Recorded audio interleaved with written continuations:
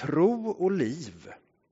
Nu ska Jesus få ge oss en ingång i det temat som är en liknelse. Och Jesus berättar ju ganska ofta liknelser. Och en liknelse är ju en berättelse som vill förmedla ett budskap. Det är ju inte en berättelse som med nödvändighet har hänt exakt så. Men när Jesus berättar den här liknelsen så tänker jag liksom att han har sett de här grejerna framför sig. Han har mött människor som agerar så här och som är så här. Och så plockar han in dem i en berättelse. Och så vill han ge en vägledning med den berättelsen. Kopplat till tro och liv. Så nu läser vi. Eller jag läser och ni får följa med om ni har texten framför er. I Lukas evangeliets 18 kapitel, vers 9-14. Och överskriften är liknelsen om farisén och tullindrivaren. Till några som litade på att de själva var rättfärdiga och som såg ner på alla andra, riktade han denna liknelse. 2 män gick upp till templet för att be. Den ene var farisé, den andra tullindrivare. Farisén ställde sig och bad för sig själv. Jag tackar dig, Gud, för att jag inte är som andra människor, tjuvar och bedragare och horkarar, eller som tullindrivaren där. Jag fastar 2 gånger i veckan, jag lämnar 10% av allt jag köper. Men tullindrivaren stod avsides och vågade inte ens lyfta blicken mot himlen, utan slog med händerna mot bröstet och sa: Gud, var nådig mot mig, syndare. Jag säger er, det var han som gick hem rättfärdig, snarare än den andra. Till den som upphöjer sig ska bli förödmjukad, men den som ödmjukar sig ska bli upphöjd.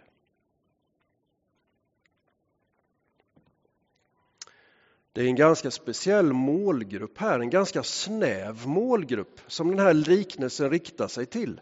Var ni uppmärksamma direkt i början av den här liknelsen? Det står nämligen så här, den är inte till vem som helst, till alla överallt. Den är till några som litade på att de själva var rättfärdiga och som såg ner på alla andra. Hur många av oss skulle räcka upp handen på den? Jag tänker att när Jesus säger så är det inte många som säger, ja, den gruppen tillhör jag. Då är det till mig det här, ja. Då ska vi se vad han har att säga. Han tar dem lite på bar gärning liksom. Det är ingen formad grupp det här. Ni vet, det formas mycket grupper nu för tiden på Facebook och allt sånt. Vi som älskar något, eller vi som alltid gör det här eller sådär, va? Vi som plockar svamp i skogen och så. Det finns sådana positiva grupper. Det här är en grupp av ett helt annat slag. Till några som litade på att de själva var rättfärdiga och som såg ner på alla andra. Och jag tänkte när jag läste, liksom, vad ska vi göra med sån här berättelse? För ingen av oss, tänker jag, menar sig frivilligt anmäla sig till att tillhöra den gruppen. Och så tänker man, ska man kanske hoppa över den berättelsen då? Men så kom det lite krypande, ni vet sådär. Lite självgod är man väl alltid ibland någon gång sådär. Och jag tänker att det inte bara jag som liksom har det draget i mig. Ni vet, den där lite, tänk om jag ändå hade fått vara med och bestämma nu. Då hade det blivit kanske lite bättre. Eller att han eller hon alltid, att de aldrig kan fatta. Ni vet sådär, va? Det utgår ifrån mig. Och sen är det någonstans där ute något som inte blir rätt för att inte jag får vara med. Eller för att inte jag liksom har klivit in i den situationen och räddat det hela. Jag vet inte hur man ska uttrycka det riktigt. Den där självgodheten kanske vi ändå har som ett litet sånt här drag i oss. Just utifrån att vi är människor.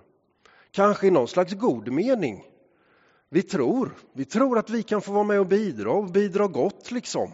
Men överallt kan inte vi förändra alla omständigheter till det bättre. Utan vi får också betro att det finns någon annan där borta som gör på sitt sätt. Och någon där som gör på sitt sätt, och så får det samverka till det bästa. Så kan det vara i kyrkans värld med. Jag tänker väl mig att ekumeniken nu för tiden har ganska låga trösklar. Nu erkänner vi varandra, tänker jag, som kristna och som syskon. Men jag känner också igen liksom drag av att vi i denna kyrkan på något vis ska profilera oss i kontrast till någon i någon annan kyrka som inte riktigt har förstått hur det är. Är ni med? Det kan finnas sådana där drag som också väver sig in i det som är våran tro och vårat barnaskap hos Gud. Men så är vi kristna allihopa. Den kristna familjen, den är verkligen stor. Det är inga smala fållor egentligen. Gud omfattar mycket. Och den kristna tron kan gestaltas i många olika kläder. Och i många olika traditioner. Så någonstans i den här berättelsen, hur den tar sin början, så den där självgodheten får vi se upp med. Och kanske att vi också har en del drag av den ibland.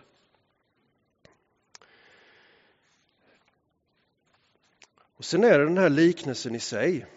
Innehållet, det är 2 män som ska gå upp till templet för att be. Det har de gemensamt. 2 män ska gå upp till templet för att be. Och det där var ju en praxis som man tänker att judarna hade. Man gick upp till templet för att be dagligen, kanske flera gånger om dagen. Men om det är det de har gemensamt så är det mycket annat som skiljer dem åt. En är farisé och en är tullindrivare. Nu är jag ju ingen expert på att kan lägga ut vad kontrasterna i de identiteterna riktigt handlar om. Men fariséerna, det religiösa ledarskapet, de rättrogna, de belästa, de som skilde på rätt och fel, rent och orent. Och de som i de troendes ögon hade ganska mycket att säga till om. Lärarna, ledarna. Tullindrivaren anar vi ju i flera olika bibelberättelser tillhör den kategorin som har svikit sitt eget land och sitt eget folk. Och liksom gått över till att samarbeta med den romerska ockupationsmakten. En tullindrivare hade ju rollen i tullen att driva in någon form av skatt eller avgift och sådär. Och det var inte sällan det egna folket som också fick kanske ge mer än vad avgifterna krävde. Och de där tullindrivarna skodde sig ofta lite. Vi känner igen Sackaios som är en sån där som var illa omtyckt. Han var tullindrivare.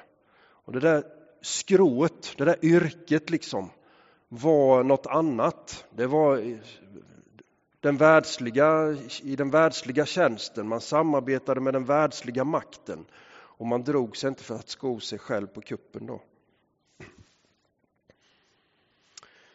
Sen har vi hur de agerar, de här båda männen, i sina olika identiteter. Och vilka de är när de går upp till templet. Farisén, han ställer sig och ber. Och man får intrycket att han ber en bön högt där på platsen. Och det var ju templet indelat i olika delar. Och jag tänker mig att en farisé, han tog sig nog så långt fram och så långt in som det var möjligt. Det fanns ju olika regler för hur långt man fick gå. Kanske fanns det reserverade platser kanske för just fariseer som hade lite gräddfil in där. Långt fram, det är intrycket man får av berättelsen. Och han tackar Gud. för att han inte är som andra människor. Och så målar han upp bilden av alla möjliga grupper av människor som han är glad för att han inte tillhör. Och tullindrivaren, han håller sig någonstans lite mer i bakgrunden. Lite mer för sig själv. Han står avsides, står det. Vi märker i berättelsen att han är fåordig och lite dämpad. Inte så yvig. Och deras beteende där på böneplatsen avslöjar också en del om vilka de är och vad som rör sig innerst inne i deras liv och hur deras tro har präglat deras liv. Eller om det är tvärtom. Ibland säger man så här att som man ber så tror man. Som man tror så blir man. Som man ber så tror man. Hur är det de ber, de här männen? Och när jag läser lite tydligare den här fariseiska bönen, jag läser den för er nu igen, så lyssna på hur hans bön låter. Jag tackar dig Gud för att jag inte är som andra människor, tjuvar och bedragare och horkarar, eller som tullindrivaren där. Jag fastar 2 gånger i veckan, jag lämnar 10% av allt jag köper. Ska man gå till botten med den bönen så skramlar det ganska mycket tomhet i den, tycker jag. Han tackar för allt han inte är. Men vad är han då? Ingen är troende på Gud. Ingen, om vi vänder det till oss idag, här vi som är kristna. Vi definierar inte att vi är kristna på grund av allt vi inte är. Man är kristen för att man har fått rätten att vara Guds barn. Och den rätten, den gåvan har blivit given. Så jag undrar vad som egentligen finns inom honom, den här mannen. Det är något sunt att kunna be, jag tackar dig Gud för att jag är den jag är och att du har gjort mig till den jag är. Snarare än att tacka för allt man inte är. Det ligger något skevt i det. Och sen när han är färdig med det i sin bön så vill han framhålla allt som han själv är med och bidrar till. Han fastar 2 gånger i veckan och han lämnar 10% av allt han köper. Han vet inte riktigt vem han är och han har sin identitet inför Gud i det han gör. I fastan och i 10%. Tullindrivaren är av ett annat slag. Han kanske kommer dit lite mer underifrån. Han slänger sig inte med så mycket ord. Hans bönespråk är kroppsspråket på något vis. Det är som att han vet inte ens vad han ska be riktigt. Han känner sig själv och han känner sitt liv. Och det är med kroppen som han uttrycker sig starkast. Han slår ner med blicken. Kanske är det så att han känner att han inte är värdig riktigt. Att få vända sig till Gud i den här situationen. Han slår sig för bröstet. En annan sån här kroppslig utövning. En slags bön som handlar om att han är förkrossad över sitt eget liv. Och han böjer sig under en Gud med väldigt få ord, men med hela sin kropp. Och när han väl säger något, så lyssna på hur det låter. Gud, var nådig mot mig, syndare. Och i den lilla bönen anar vi att tullindrivaren har låtit något landa i sitt liv som har avgörande betydelse för varje bedjare. Och det handlar om att utbedja sig om Guds nåd. Att det beror inte på mig vem jag är, vad jag åstadkommer, vad jag inte är. Det handlar om att på något vis i ödmjukhet böja sig inför den Gud som är störst av allt. men också erkänna sig som villig mottagare av hans nåd.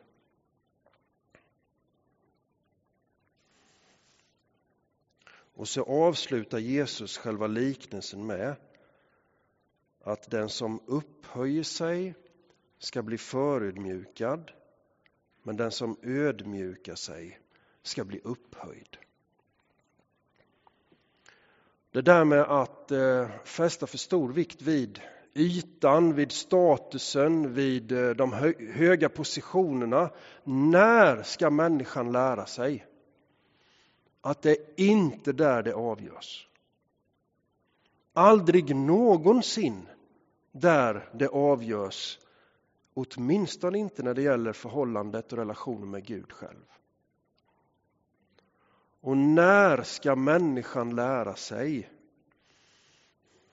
att vägen till att få ta emot av Guds nåd, den går egentligen bara genom att böja sig ödmjukt inför han som är större.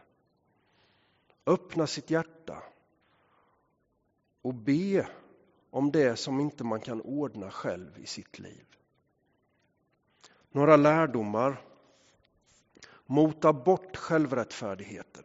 När du känner att den kryper på dig, när jag känner att den kryper på mig, du vet den där självgodheten som ibland kommer när vi minst anar det. Vi har lite kraft har vi när vi känner att den är på väg, så vi kan mota bort den. Liksom hålla den utanför, hålla den på avstånd. För det där är en väg som leder till fördärv. En annan lärdom, lita mer på Guds nåd än på din egen insats. Det handlar aldrig om vem du är eller vem jag är. Det handlar alltid om, till sist, vem han är. Gud Fadern, sänd genom sin son, förmedlad till oss genom sin ande. Öppna ditt hjärta och ta emot. Och så till slut, förakta aldrig förkrosselsens eller tomhetens ögonblick i det som är ditt liv. Kanske fanns det ett spår av det lite i intervjuerna här. Den här sorgen över perioden som har varit tillbaka, saknaden över det som inte är. Förakta inte den perioden i ditt liv. För vittnesbördet var också samstämmigt. Hos både Johanna och Kerstin la jag märke till på ett litet plan i alla fall, att den perioden har också inneburit en större rikedom nu.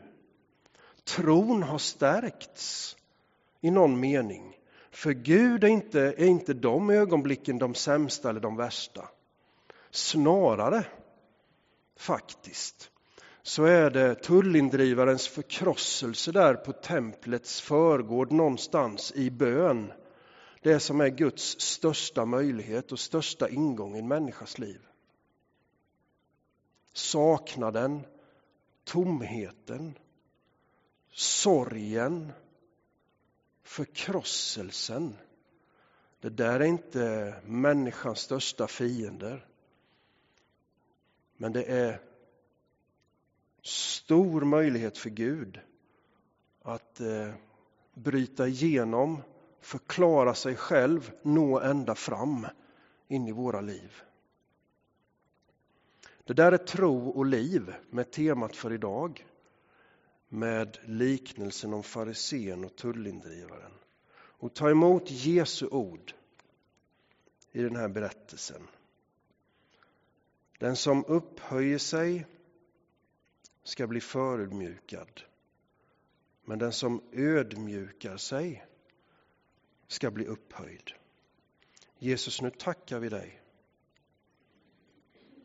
För att du känner oss var och en rakt in i våra hjärtan. Helt och fullt. Utan skynken eller skuggor. Du känner våra hjärtan, vart vi drar och vart vi kastar liksom i olika skeenden i våra liv.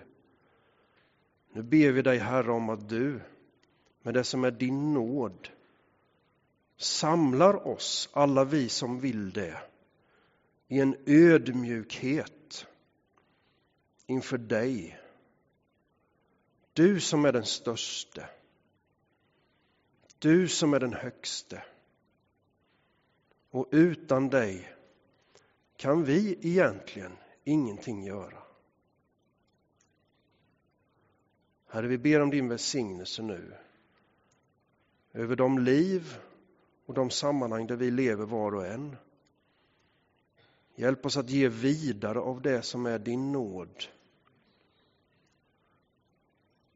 Till våra familjer och till vänner. Och kanske rakt in i miljöer som just nu är präglade av tomhet och sorg och vanmakt och förkrosselse. Låt oss få vara dina sändebud, Herre. I Jesu Kristi namn vi ber.